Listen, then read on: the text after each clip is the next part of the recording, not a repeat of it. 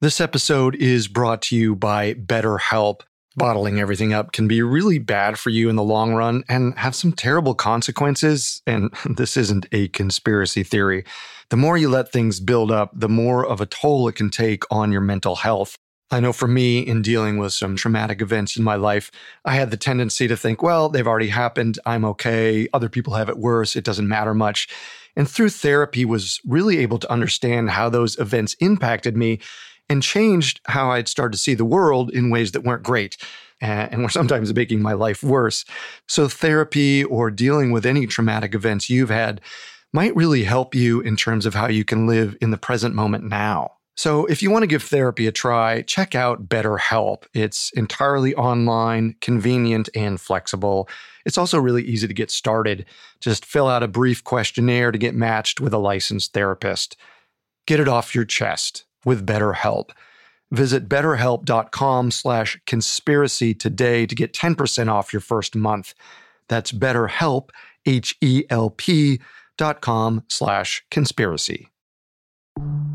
There's a new class of blockbuster drugs. Drugs like Ozempic. They're changing bodies. And all of a sudden, just the weight starts falling off. Fortunes. It just got too expensive. They're just bank breakers. And industries. There was a lot of excitement. There was a lot of skepticism. The impact of these drugs from business to health is just beginning. From the Journal, $1 Trillion Shot. Find it in the Journal feed wherever you get your podcasts.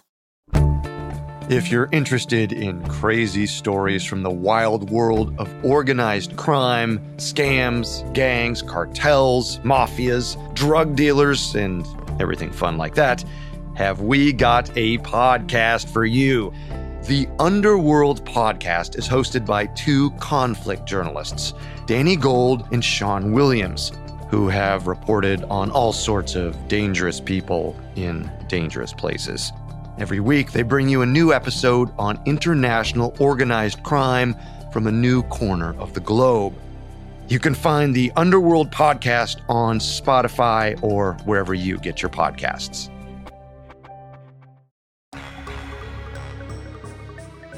In 1995, a septic tank inspector named Larry Wayne Harris borrowed some letterhead paper from a laboratory he worked for in Columbus, Ohio. He used the paper to pose as a scientist and obtain vials of bubonic plague bacteria for research into a book he was writing about biological warfare. 2 years later, Larry was arrested for wire fraud for obtaining the bacteria without proper credentials.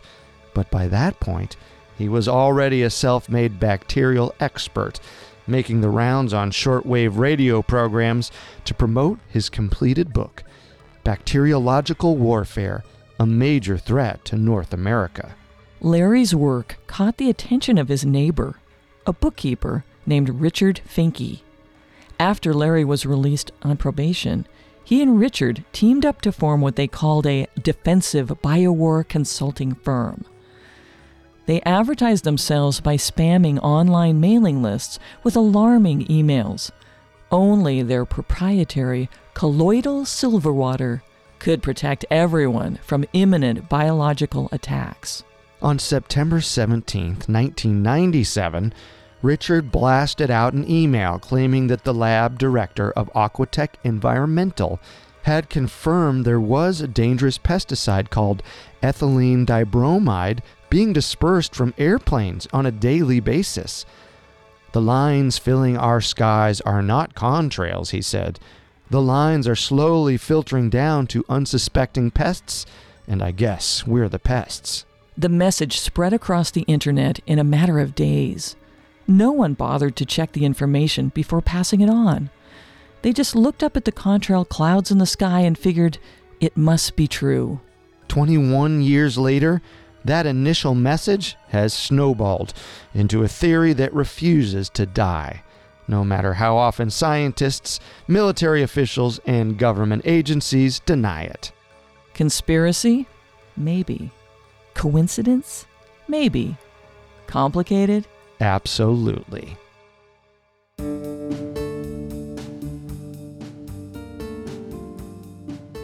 Welcome to Conspiracy Theories, the podcast where we dig into the complicated stories behind the world's most controversial events and search for the truth. If you want to listen to previous episodes, you can find them on your favorite podcast directory or on our website, parcast.com. You can also find us on Facebook and Instagram at Parcast, and on Twitter at Parcast Network. I'm Carter Roy. I'm Molly Brandenburg. And neither of us are conspiracy theorists. But we are open-minded, skeptical, and curious. Don't get us wrong. Sometimes the official version is the truth. But sometimes it's not. This is our second episode about chemtrails. Last week, we went over the science behind airplane contrails, as well as the historical background surrounding the use of airplanes to spray chemical weapons and to modify the weather. This week, we discuss alternate theories about chemtrails, what they are, who's controlling them, and for what purpose. A quick aside, we at Parcast don't intend to bring politics into the conversation about the environment. We're only going to present scientific facts and studies, without taking a stance on who's responsible for changes in the climate or what should be done about it politically. Now, let's dive in. According to scientists, contrails are nothing more than condensed water vapor. They form naturally as a byproduct of jet exhaust, regardless of whether any additional chemicals are being released from the exhaust pipe. On a molecular level, they're the same as any other clouds. It is possible to induce rainfall by releasing certain chemicals into the clouds. This technique, called cloud seeding, is commonly used all over the world. But the chemicals used for this purpose, usually particles of dry ice or silver iodide, aren't harmful to anyone on the ground below. As far as airborne weapons go, the U.S. military did use aircrafts to spray herbicides and other potentially harmful chemicals during the 50s and 60s. But these tactics were banned by international treaty after the Vietnam War, and there haven't been any chemical weapon tests over U.S. soil since then. That's the official story, but thousands of conspiracy theorists believe otherwise. Before we dive into today's three main theories, let's take 2 minutes to tell you the origin of the concept of chemtrails and the suspicious factors that help the conspiracy theories take hold. In the late 1990s, theories began to circulate that there was some chemical substance secretly being dropped from airplanes. The long, crisscrossing contrails in the sky were the same as they'd always been, but suddenly they'd taken on a new significance. The first discussion of chemtrails can be traced back to that email we mentioned earlier, the one Richard Finke sent out in 1997. He claimed a highly toxic pesticide was being added to jet fuel and dispersed in contrails. This was in the early days of the internet, when it was just becoming possible to spread information through online forums and chain emails. There was no Google or Wikipedia, and no easy way to fact-check what you found online. People forwarded the message without even questioning whether the information was true. When the lab he referenced, Aquatech Environmental, found out about his claims, they refused to comment. Apparently, their lab director wasn't the source for Richard's alleged information. Years later, Richard himself admitted that the entire message was false. He had made the whole thing up to drum up business for his consulting firm. But once the idea was out there, it was impossible to take back. The idea of chemtrails continued to circulate online for years. It finally broke out into the mainstream with an article written in 1999 by a journalist named William Thomas, published on the online news site Environment News Service. He interviewed dozens of chemtrail theorists around the country, including a former engineering technician named Tommy Farmer, who had been tracking contrail patterns for more than a year. Farmer had collected several samples of a sticky, cobweb-like substance that had supposedly been sprayed from unmarked aircrafts throughout 1998. He claimed that he became ill with a sinus infection that lasted for months after his first contact with this substance. And the article backed him up with anecdotal evidence that dozens of people across the country had fallen down with similar illnesses. Thomas cited no experts and no official documents to support this conclusion, but within weeks, it was going viral on the internet. 2 weeks after his original report on January 25, 1999, Thomas appeared on the popular paranormal radio talk show Coast to Coast AM, where he explained his chemtrail hypothesis to the whole nation. He did admit that there had never been any analysis of the material Thomas claimed was being sprayed from planes, but that little detail didn't stop people from believing his theory. Within the next few months, Thomas became the unofficial voice of the chemtrail conspiracy. He sent out email alerts alleging that hospitals across the country were filling up with patients who had come down with a mysterious respiratory illness doctors couldn't diagnose. On February 10, 1999, he claimed to have a BBC photo of, quote, a freezer semi filled with dead bodies in England, all from sudden respiratory ailments. 6,000 deaths from respiratory failure in 2 weeks. And there was a purpose behind his scaremongering. Thomas was selling vitamin supplements on his website that could supposedly cure the side effects of what he called chemical warfare exposure. After just a few months, the chemtrail controversy had spiraled into a national phenomena. All across the country, there were active communities of conspiracy theorists tracking air traffic patterns, collecting water and soil samples, and buying Thomas's supplements to keep their health in check. Multiple organizations, including the Air Force, the EPA, and Greenpeace, came forward to assert that there was no scientific basis behind the claims of secret chemical spraying. The Congressional Research Service even issued a report to Congress on contrails, which affirmed that the increased number of contrails in the 90s was due to nothing more than an overall increase in air traffic. By December 1999, the Environment News Service, which had published Thomas's first article about chemtrails, dissociated themselves from Thomas and asked him to remove anything related to their publication from his personal website. But by that point, it was out of his control. The theories had already taken off. So the question is, if chemtrails are real, who's behind them? And what do they want? The most popular chemtrail conspiracy theory is the original hypothesis Thomas put forward in 1999.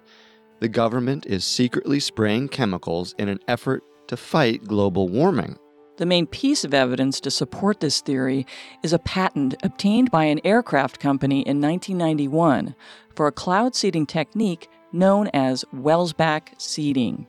Last week, we talked about the use of cloud seeding to control rain patterns. Certain compounds, when sprayed from aircrafts, can react with the water vapor in the clouds and cause it to rain. But some scientists have wondered about other uses for cloud seeding. Theoretically, spraying aluminum oxide into the stratosphere could react with the radiation emitted by the Earth and convert it to a different wavelength, which would allow some of the heat energy to escape into space, instead of being trapped by greenhouse gases, leaving the atmosphere cooler. The seeding would ideally be performed by airplanes flying between 23,000 and 42,000 feet, the typical altitude reached by commercial airplanes. Even though the idea was patented in 1991, it's never actually been put into use. The science behind the theory doesn't hold up to scrutiny. It violates the second law of thermodynamics, which basically says that the amount of energy in the universe is always decreasing. Geoengineering experts now agree that it isn't a viable option for climate control. Officially. But some conspiracy theorists believe the method actually is effective, and it's secretly being used by the government to control temperatures in the atmosphere. Which begs the question, if Welsbach seeding can fight global warming and relieve some of the threats posed by climate change, why would the government want to keep it a secret? Because geoengineering is politically controversial. There's no saying how the public would react if they knew the government was intentionally manipulating the atmosphere. And, of course, because the aluminum oxide being sprayed can have dangerous side effects. According to the CDC, aluminum oxide can cause coughs and eye irritation. Long-term exposure may have negative effects on the central nervous system, and increased aluminum levels in the soil can harm crop growth. Cooler atmospheric temperatures in exchange for health problems and poor crop growth. That's a big trade-off to make. It wouldn't be the first time the government has put people's health at risk for a secretive experiment. Remember those military experiments that were performed in the 50s, where zinc cadmium sulfide was sprayed over U.S. cities to test chemical weapon patterns? Just because something happened 6 decades ago doesn't mean it's happening now. That's true, but chemtrail theorists latch onto the history of military chemical spraying as proof that they might do it again. Is there any evidence that aluminum is actually being sprayed from planes? Trace amounts of aluminum are a byproduct of jet fuel exhaust, so they're not totally wrong. There is some amount of aluminum being released from the planes, but not intentionally, and not in significant quantities. Aside from that, theorists point to increased aluminum levels in their soil samples as proof that the chemical is being sprayed from overhead. The problem there is that aluminum concentration is linked to the acidity level of the soil. Certain fertilizers and environmental conditions can make the soil more acidic, which, in turn, will increase the amount of aluminum. That's probably what's causing the aluminum levels to rise. Or it could also be because chemtrail theorists often store and transport their soil samples in mason jars with metal lids, which can contaminate the sample with residual metals. One expert interviewed during a survey about chemtrails replied, "I cannot imagine a worse protocol for collecting a sample. The data would be totally worthless." So, aluminum in soil samples isn't reliable evidence. What about the coughs and respiratory problems chemtrail believers complain about? What else could be causing that? Allergies, sinus infections, air pollution from nearby factories, anything really. Aluminum exposure definitely isn't the most likely explanation. Overall, I'd give this theory a 2 out of 10 for believability. None of the evidence holds up. The motivation is shaky, and according to experts, Wells-back seeding wouldn't even work in the first place. Okay, let's agree the government isn't using cloud seeding to fight global warming. But could they be spraying chemicals for other purposes? That brings us to theory number 2. Are chemtrails part of a secret military program to use the weather as a weapon? We'll return to our story in just a moment from the Parcast Network. And now back to the story. Our second theory goes back to that same 1999 article by William Thomas, where he hypothesized that chemtrails are being used in conjunction with the HARP project to create a weather weapon. The major piece of evidence for this theory is a report that the Air Force published in 1996 called Weather as a Force Multiplier, Owning the Weather in 2025. It was a purely speculative paper written by a group of researchers who were interested in the future of weather manipulation as a combat weapon. The 40-page report examined emerging technologies and speculated that by 2025, weather modification technology could be advanced enough to allow the U.S. Air Force to completely control battlefield conditions. As we mentioned last week, the U.S. military used cloud seeding to create rainstorms in Vietnam in the 60s. Weather modification in combat situations was banned by the UN a few years later, but the military has still continued to research its potential. Even though the advanced weather weapons described in Weather as a Force Multiplier hadn't yet been created, a small group of conspiracy theorists latched onto one real-life project that was mentioned in the report. High Altitude Auroral Research Project, or HARP. Based at a 33-acre facility in Alaska, HARP's main objective is to study how radio waves can affect the uppermost layer of the atmosphere, called the ionosphere. HARP researchers use high-frequency transmitter antennas to send radio signals into the ionosphere. The data they collect about the atmosphere's reaction can be used to improve satellite communication and navigation systems, both for military and civilian purposes. A multi-acre facility in the Alaskan wilderness filled with giant antennas that send radio waves into the sky. It's easy to see why people are suspicious. HAARP's research has been publicly available since the project began, but the specific details of the program's activities don't make a lot of sense to non-scientists, so that doesn't really help its reputation among conspiracy theorists. According to scientists involved in the project, HAARP's transmissions aren't capable of affecting the weather at all. The only layer of the atmosphere it interacts with is the ionosphere, where weather isn't formed.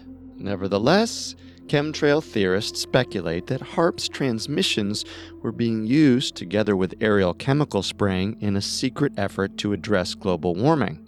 The basis of this theory is that when certain metallic particles are sprayed into the air, they can amplify the electromagnetic signals from HAARP's antennas. The resulting energy in the atmosphere could be powerful enough to trigger storms and earthquakes, and even disrupt satellite communications. This theory seems to have grown out of the Weather as a Force Multiplier paper from 1996, as well as a bill that was introduced to Congress in 2001 that would have banned, among other weapons, chemtrails, high-altitude, ultra-low-frequency weapon systems, and mind control. People latch onto the bill as an admission by the government that all those weapons are currently in use. But in reality, the bill wasn't even written by a member of Congress. It was drafted by two independent scientists and vocal UFO believers, Alfred Weber and Carol Rawson. Representative Dennis Kucinich apparently brought the bill before Congress without ever reading it. The bill, titled the Space Preservation Act, was supposed to prohibit the use of military weapons in space. When he was questioned about the mentions of chemtrails and mind control, he responded, "I'm not into that. When I found out that that was in there, I said, look, I'm not interested in going there." The bill was rewritten a few times, but ultimately it died in the Armed Services Committee and was never taken to a full vote. To most people, this looks like nothing more than a weird day in the House of Representatives. But to conspiracy theorists, it's proof that Dennis Kucinich, representative from Ohio, has inside information about chemtrails, and that he was strong-armed by his higher-ups into dropping the bill. That's a little out there. But as far as government officials campaigning against chemtrails go, well, this is the best we've got. Let's assume for a minute that the military actually is using chemtrails to control the weather. How does HAARP play into this theory? There's a theoretical possibility that radio waves, like the ones HAARP sends into the atmosphere, can be used to create weather phenomena. In 1997, the Secretary of Defense, William Cohn, admitted that there are scientists attempting to create technology to, quote, alter the climate, set off earthquakes, volcanoes remotely through the use of electromagnetic waves, end quote. Could those methods actually be in use already? The researchers behind HAARP have clearly stated that their methods can't affect any layer of the atmosphere except the ionosphere. Their facility doesn't have the technology or the resources to affect the weather at all. If it's even possible to use radio waves to affect the weather, that technology is nowhere near ready to be implemented. That's what HAARP says, but some foreign governments beg to disagree. In 2008, a catastrophic earthquake hit the Chinese province of Sichuan. Over 69,000 people died, and 4.8 million people were left homeless. It ranks as the 21st deadliest earthquake of all time. Here's where HAARP comes in. The day before the earthquake, satellites in Taiwan noted an unexplained 50% drop in the energy in the ionosphere above the province. And then, just 30 minutes before the earthquake hit, strange lights appeared in the sky above Sichuan. It looked like a giant rainbow-colored stripe floating in the air, similar to the northern lights. Except the northern lights have never naturally appeared in this part of the world. no one in China knew what they were seeing or what could be causing it. The simplest explanation is that it was a rare but naturally occurring phenomena known as the circumhorizontal arc. When the sun hits ice crystals in the air at exactly the right angle, it creates a glowing rainbow arc, much like the one that was seen in China. But it's important to note that there's no scientific connection between circumhorizontal arcs and earthquakes. If the two occurred at the same time, it was just a coincidence. That's a strange coincidence. Yeah, which brings us to another explanation. Supposedly, the same light effect also occurs in Alaska as a result of HAARP's transmissions into the ionosphere. Is there a connection between the low energy in the ionosphere, the rainbow clouds, and the earthquake? Maybe. After the earthquake, the Russian Foreign Ministry reported that Prime Minister Vladimir Putin was making a trip to France at the request of Chinese President Hu Jintao. The purpose of his trip was to warn the European Union that the earthquake in China was caused by the United States. Let's take a step back and think about whether the Russian Foreign Ministry is a credible source. Russia has a long history of using disinformation campaigns to damage the reputation of Western countries. In the past few decades, they've accused the U.S. government of assassinating JFK, staging 9/11 as an excuse to invade the Middle East, and spreading HIV as a biological weapon. Those are all theories for another day. The bottom line is, we shouldn't automatically trust everything Russia says. Is it more likely that the U.S. military is secretly causing earthquakes on the other side of the world, or that a foreign adversary is spreading conspiracy theories to prop up their own agenda? Well, you might have a point there, but it isn't the only time a foreign government has accused HAARP of being responsible for an earthquake. In 2010, Hugo Chavez, the president of Venezuela, claimed that the U.S. Navy was to blame for a devastating earthquake in Haiti that killed 200,000 people. The U.S. supposedly created the earthquake as an excuse to invade and occupy the nation. A few days later, Venezuela's state-run TV station released a statement adding that the HAARP program had caused an earthquake a few weeks earlier in California, as well as the 2008 earthquake in China. These were just test runs, they said. The end goal was to use a series of earthquakes to destroy Iran. Lofty accusations, but is there any proof to back them up? Publicly accessible data released by HAARP shows that for about 40 hours before the earthquake in Haiti, low-frequency signals were detected in the ionosphere. Immediately after the earthquake, the signal abruptly stopped, and then resumed with full amplitude 2.5 hours later, as if it had been switched off and on. Was the low-frequency signal caused by natural activity, or was it man-made? Okay, hold on. This theory is mistaking correlation for causation.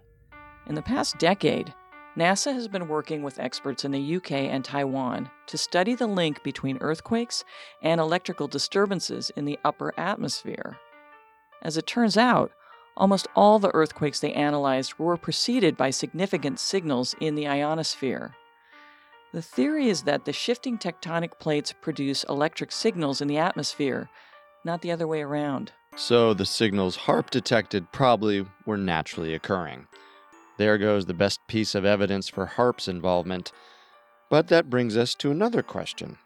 Why would Hugo Chavez blame the U.S. for the earthquake if there was no evidence to back it up? Well, during the 14 years Chavez was in office, diplomatic relations deteriorated with the U.S.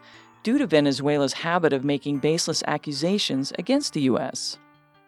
In 2002, George W. Bush was accused of supporting a failed coup attempt against Chavez. That accusation was later retracted. In 2008, Venezuela completely broke off relations with the U.S. after accusing a U.S. ambassador of aiding a conspiracy against the Venezuelan government, a charge the ambassador denied. And then, in 2011, Chavez accused the U.S. of infecting him and several other Latin American leaders with cancer. I see what you're saying. The Venezuelan government might not be the most objective and unbiased source. If all we have is the word of a few foreign officials who haven't cited any scientific evidence, I'm going to have to say this theory doesn't hold up. The U.S. and those contrails you see in the sky probably aren't responsible for earthquakes all over the globe. But what about hurricanes? Another major theory about HAARP is that the program was responsible for a number of storms that have occurred over the past few years, including Hurricanes Katrina, Harvey, Irma, and Sandy. We know the technology already exists to create rainstorms with cloud seeding. This theory holds that cloud seeding is being used in conjunction with HAARP's electromagnetic waves to create or redirect massive hurricanes. The motivation for the experiments is obvious. The military could cause severe damage to a country with a single hurricane and make it look like a naturally occurring disaster. It would be just like the storm-making operations the Air Force performed during the Vietnam War, but on a much bigger scale. The question is it even possible to create man-made hurricanes? This theory is based more on speculation than science. Theorists believe the waves sent into the ionosphere by HAARP can react with other particles in the air to create weather events, but they can't offer a scientific explanation for how the process occurs. By all accounts, scientists can't even figure out how to control hurricanes, and they've been trying for decades. The first attempt to modify a hurricane was a military project called Project Cirrus in October 1947. As the hurricane made its way out to sea, an airplane seeded the clouds with dry ice to see if it would weaken the storm or change its direction. It's unclear whether or not the seeding was actually to blame, but the hurricane did change direction, heading straight for Savannah, Georgia. The public blamed the seeding operation for the damage done to the city, and Project Cirrus was canceled. The next major hurricane modification experiment was called Project Storm Fury. Starting in 1963, scientists experimented with cloud seeding over hurricanes that were out at sea, far enough away from land to prevent another disaster like Project Cirrus. After 20 years of experiments with no evidence of success, it finally became clear that the entire hypothesis about using cloud seeding to modify hurricanes was incorrect. Project Storm Fury was canceled in 1983. Since then, researchers have proposed a few different ideas for how hurricanes might be manipulated, for instance, by using electrical charges from lasers to steer the pathway of the storm. But that's just a hypothesis. It hasn't actually been tried. Not to mention, all this research focuses on minimizing the damage from hurricanes, not creating them out of thin air. Unless, as conspiracy theorists insist, the technology for hurricane creation does exist, and it's being kept top secret by the military. There's no way to absolutely disprove that idea, but there isn't any hard evidence to support it. All in all, it seems more likely that chemtrails and HAARP are being used to create a weather modification weapon than to combat global warming, but it still doesn't quite add up. I'd give this theory a 5 out of 10. There's one more possibility. Chemtrails are part of a world domination plot by a shadowy elite deep inside the U.S. government. This puzzle has a lot of pieces: global warming, chemical weapons, mind control, NATO. And it all leads back to Monsanto. The agriculture company? It's more likely than you think. Our story will continue in a moment after the break. And now, let's continue our story.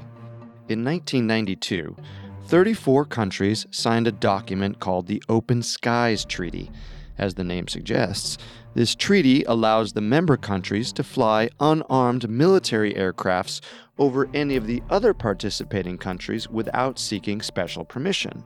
The treaty was first proposed in 1955, but it lay dormant until it was reintroduced by George H.W. Bush in 1989. At that time, the Cold War was just ending, and the treaty was seen as a way to build openness and trust between the Soviet Union and the Western countries that were part of the North Atlantic Treaty Organization, or NATO. Superficially, the purpose of the treaty is to allow aerial surveillance of foreign military bases. But is it possible that these so-called surveillance flights are actually being used to spray the entire world with dangerous chemicals? This theory is rooted in another conspiracy theory. The U.S. government is secretly working with other countries to institute a one-world government. Chemtrails control the population and the environment so the government can bring their world domination plan into effect. For the sake of argument, let's assume the world powers really are attempting to take over the world with a totalitarian regime. That's a big ask, but I'll go along with it. How exactly are chemtrails supposed to help them achieve that goal? There are 4 steps to the process. Pump greenhouse gases into the atmosphere to destroy the ozone layer, kill crops to monopolize the food supply, make people sick and docile, and finally, infect everyone with nanotechnology for mind control. Let's take this one step at a time. Objective number 1. Destroy the ozone layer with greenhouse gases to create a new global economy based on carbon emission trading. Supposedly, the increasing level of carbon dioxide in the atmosphere isn't accidental. Military aircrafts are secretly pumping carbon dioxide into the air to intentionally damage the atmosphere. Why would they do that? Because once they've put the environment in danger, they can levy the fear of climate change to create a system of laws and taxes controlling carbon emissions. Strictly controlling carbon inputs and outputs is the first step to regulating the entire environment, which, in turn, leads to control of the whole global economy. Eventually, carbon will become the new worldwide currency. Carbon emission credits will be traded like stocks, and individuals will be heavily taxed for anything that produces carbon dioxide, like driving or even breathing. It's all controlled by one government that's slowly, carefully taken control of the entire world's industry, and all the while, the Earth is burning from the huge quantities of gases being dumped into the air. Actually, carbon trading schemes already exist, and it's way different from the dystopian future you just described. Emissions trading, commonly called cap and trade, is already being used all over the world to reduce greenhouse gas emissions. A regulating body, usually a government agency, sets a limit on the amount of air pollutants each company is allowed to emit every year. If a certain company emits less pollutants than their total allowance, they're allowed to auction off their remaining emissions credits to other companies. Why allow companies to buy and sell credits? Wouldn't it be more efficient to just set a cap and stick to it? By putting a price on emissions, companies are given a huge incentive to cut their emissions to even less than the maximum cap. And it works. A cap-and-trade program on sulfur dioxide, a major cause of acid rain, managed to slash annual emissions from 26 million tons to 5 million tons in just 20 years. The same thing can be done with carbon dioxide. Are we doing that already? Most of the world is. Right now, the U.S. is one of the only major countries that doesn't have a national cap-and-trade program for greenhouse gases, although there are several state and regional programs in different parts of the country. The U.S. is also one of the only countries in the world that doesn't already have a nationwide tax on carbon emissions. Which begs the question, if the U.S. government is conspiring to take over the world with carbon regulations, why is the U.S. the only government not passing any carbon regulations? Maybe they want to inflict maximum damage before they start limiting carbon dioxide emissions? But if they're releasing carbon dioxide in secret to begin with, they can keep doing it in secret even after there are laws in place. You've got me there. If the U.S. was part of a global conspiracy to control carbon dioxide, I think they would be keeping pace with the rest of the world on that agenda. All right. Chemtrail objective number 2. Destroy crops to drive up food prices and replace small farms with giant corporations. This would involve spraying farmland with bacteria and herbicides that eat away at crops, as well as aluminum to make the soil less fertile. The plan goes like this. Use chemical spraying to destroy huge quantities of crops. Put small farmers out of business. take over the nation's agriculture with the only crops that are able to grow in the chemical-laden soil. Aluminum-resistant, genetically modified seeds developed by the agricultural company Monsanto. Once one company has a monopoly over the entire food production industry, they can drive food prices up, increase the poverty rate, crash the dollar, and send the country into an economic crisis. All the panic and pandemonium will make the public desperate for a solution, any solution. That's when they unveil the New World Order, round everyone up and implant us with microchips to control our thoughts. Or something like that. Let's start back at the beginning. Chemtrails are specifically targeting farms. Where's the proof for that? Most reports of chemtrails are from agricultural-heavy areas, like the Midwest. How is that surprising? It makes perfect sense there would be a high number of contrails above the Midwest, since so much air traffic flies over the area. But most of those sightings involve unmarked military planes, not commercial planes. If they're flying across the country from airbase to airbase, there has to be a reason, like dusting the farmland with chemicals. Or training exercises, or transporting supplies. Okay. There are a lot of different reasons they might be flying around, but we can't totally rule out chemical spraying. Why not? Because we know it's possible, and that it's been done before. We went over this last week. Herbicides like Agent Orange were sprayed in Vietnam. The potentially cancer-causing chemical zinc cadmium sulfide was sprayed all over the U.S. That all happened 50 years ago, and it hasn't happened again since then. That we know of. There's one more piece of this puzzle we haven't mentioned. Do you know what company manufactured Agent Orange, the herbicide and defoliant chemical used by the U.S. military during Vietnam? What company? Monsanto, the same company that developed aluminum-resistant seeds. Coincidence? Or is it just that Monsanto is still working with the Air Force, only instead of Agent Orange, they're now developing sprayable aluminum particles to make sure their crops are the only ones that grow? We've already talked about the aluminum issue. Changes in aluminum levels is most likely because of the soil's acidity, not aerial chemical spraying.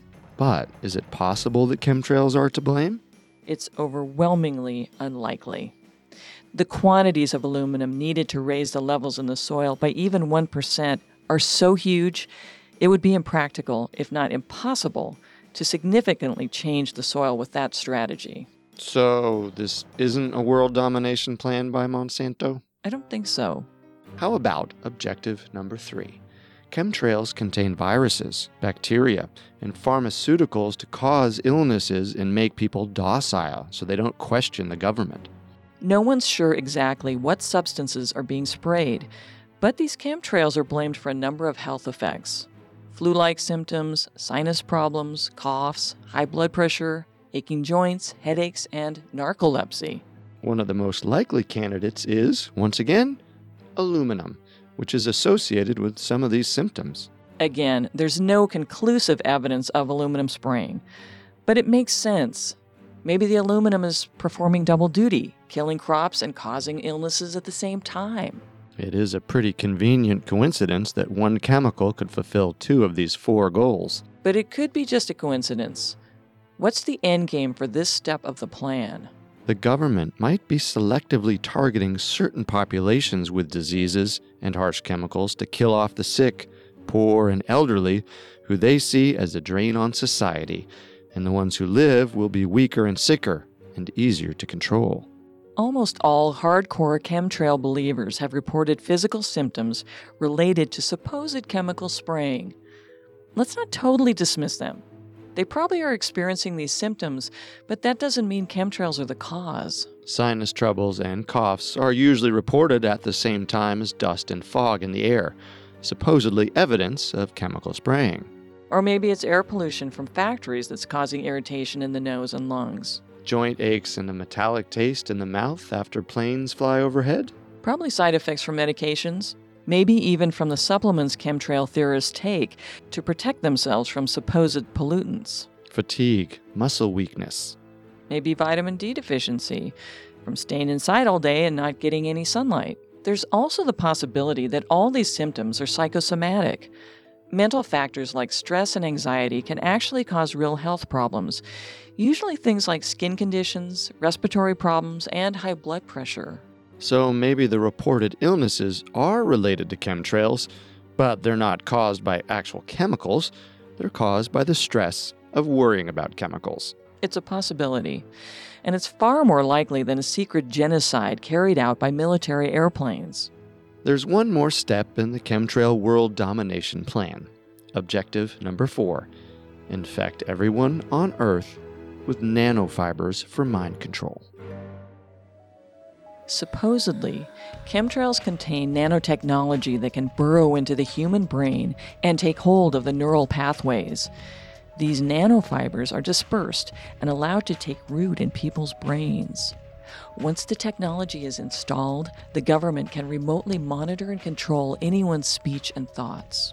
There are some distinctive side effects from the nano implants. A strange clicking sound inside the skull, aching joints, a burning smell. Some people feel a small bump in their left eye, which is a sign that a nano camera has been installed. Doctors usually dismiss these symptoms as side effects of other conditions or medications. But for conspiracy believers, this only proves the point. There's no clear medical explanation for what's happening to them, so it must be the result of nanotechnology. Scary stuff. The disappointing news is there's absolutely no evidence any of this technology exists. Conspiracy theorists are basically just floating the idea without offering any proof to support it. It's difficult for chemtrail theorists to explain the science behind these so-called nanofibers, because even neurologists don't understand a lot of what happens in the brain. It's probably theoretically possible to remotely control a person's thoughts and behavior with nanotechnology. But the specific mechanisms of how to do it are still a mystery to scientists. We're decades away from that kind of advancement. Right now, mind control is still in the realm of science fiction. So, all considered, what's the verdict on this theory? Is the government using chemtrails to advance their world domination agenda? I'd give this a 0 out of 10 for believability, but a 9 out of 10 for creativity. It's interesting that this theory is so popular, even though there's so little evidence to support it. It's not unusual for conspiracy theorists to be paranoid about mind control and big government. A mental health survey from 1983 observed that paranoid beliefs are usually associated with feelings of powerlessness and mistrust. For some people, that fear of losing power over their own life manifests as an illogical belief that some external enemy is secretly trying to control them. Once that belief has taken shape, people will search out evidence that confirms what they already believe and ignore any evidence that contradicts it. We have one last wild card theory to throw out. Chemtrails are clouding the sky to block out the visibility of a giant planet called Nibiru that's rocketing towards Earth on a collision course for world destruction. 2 objections. 1. The cloud cover from contrails isn't enough to completely block the sky. We can still see the moon and stars, can't we? You have a point there. 2. NASA has categorically denied that the planet Nibiru exists. It's an internet hoax with no basis in fact. Could they be covering something up? Let's also consider the fact that if a large planet was really so close to the Earth, it would be visible to the naked eye. Not only is Nibiru not visible in the sky, but it can't even be seen through a telescope. There's absolutely no proof it exists. Okay, we can let this one go. What's the verdict on our 3 main theories? After considering all the evidence, we believe it's most likely chemtrails are nothing more than regular aircraft contrails. There may have been research into the idea of dispersing chemicals into the sky to combat global warming, but in the end, scientists concluded it wasn't possible. We're not scientists, so we aren't qualified to try and dispute their findings. It's not totally impossible that the military might be using chemtrails to create weather weapons or chemical weapons, but there isn't hard proof to support that theory. And if there is a government conspiracy to destroy the food supply, control everyone with nanotechnology, and take over the world, they've done a great job of hiding it. There isn't any evidence to make us believe this one, although it would be an amazing sci-fi story. At the end of the day, we have to agree with the scientific community. The only threat contrails present to the environment is a very slight increase in air pollution and atmospheric temperatures. But no amount of scientific reasoning will ever really put chemtrail theories to bed. It's been 21 years since the first chemtrail rumors surfaced online, and they're still going strong, even with all the evidence to disprove them. It's a testament to the power of the imagination, the internet, and poor fact-checking. If a story is compelling enough, it can spread all over the world through online communities, even if it isn't true.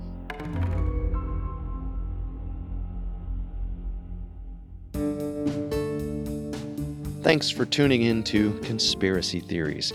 If you like the show, don't forget to subscribe. You can also find us on Facebook and Instagram at Parcast, and on Twitter at Parcast Network. Let us know what your favorite theory is, and join us next week as we explore another conspiracy theory. Until then, remember, the truth isn't always the best story. And the official story isn't always the truth. Conspiracy Theories was created by Max Cutler, is a production of Cutler Media, and is part of the Parcast Network. It is produced by Max and Ron Cutler, sound design by Ron Shapiro, with production assistance by Joel Stein and Paul Mahler. Additional production assistance by Maggie Admire and Carly Madden. Conspiracy Theories is written by Kate Gallagher and stars Molly Brandenburg and Carter Roy.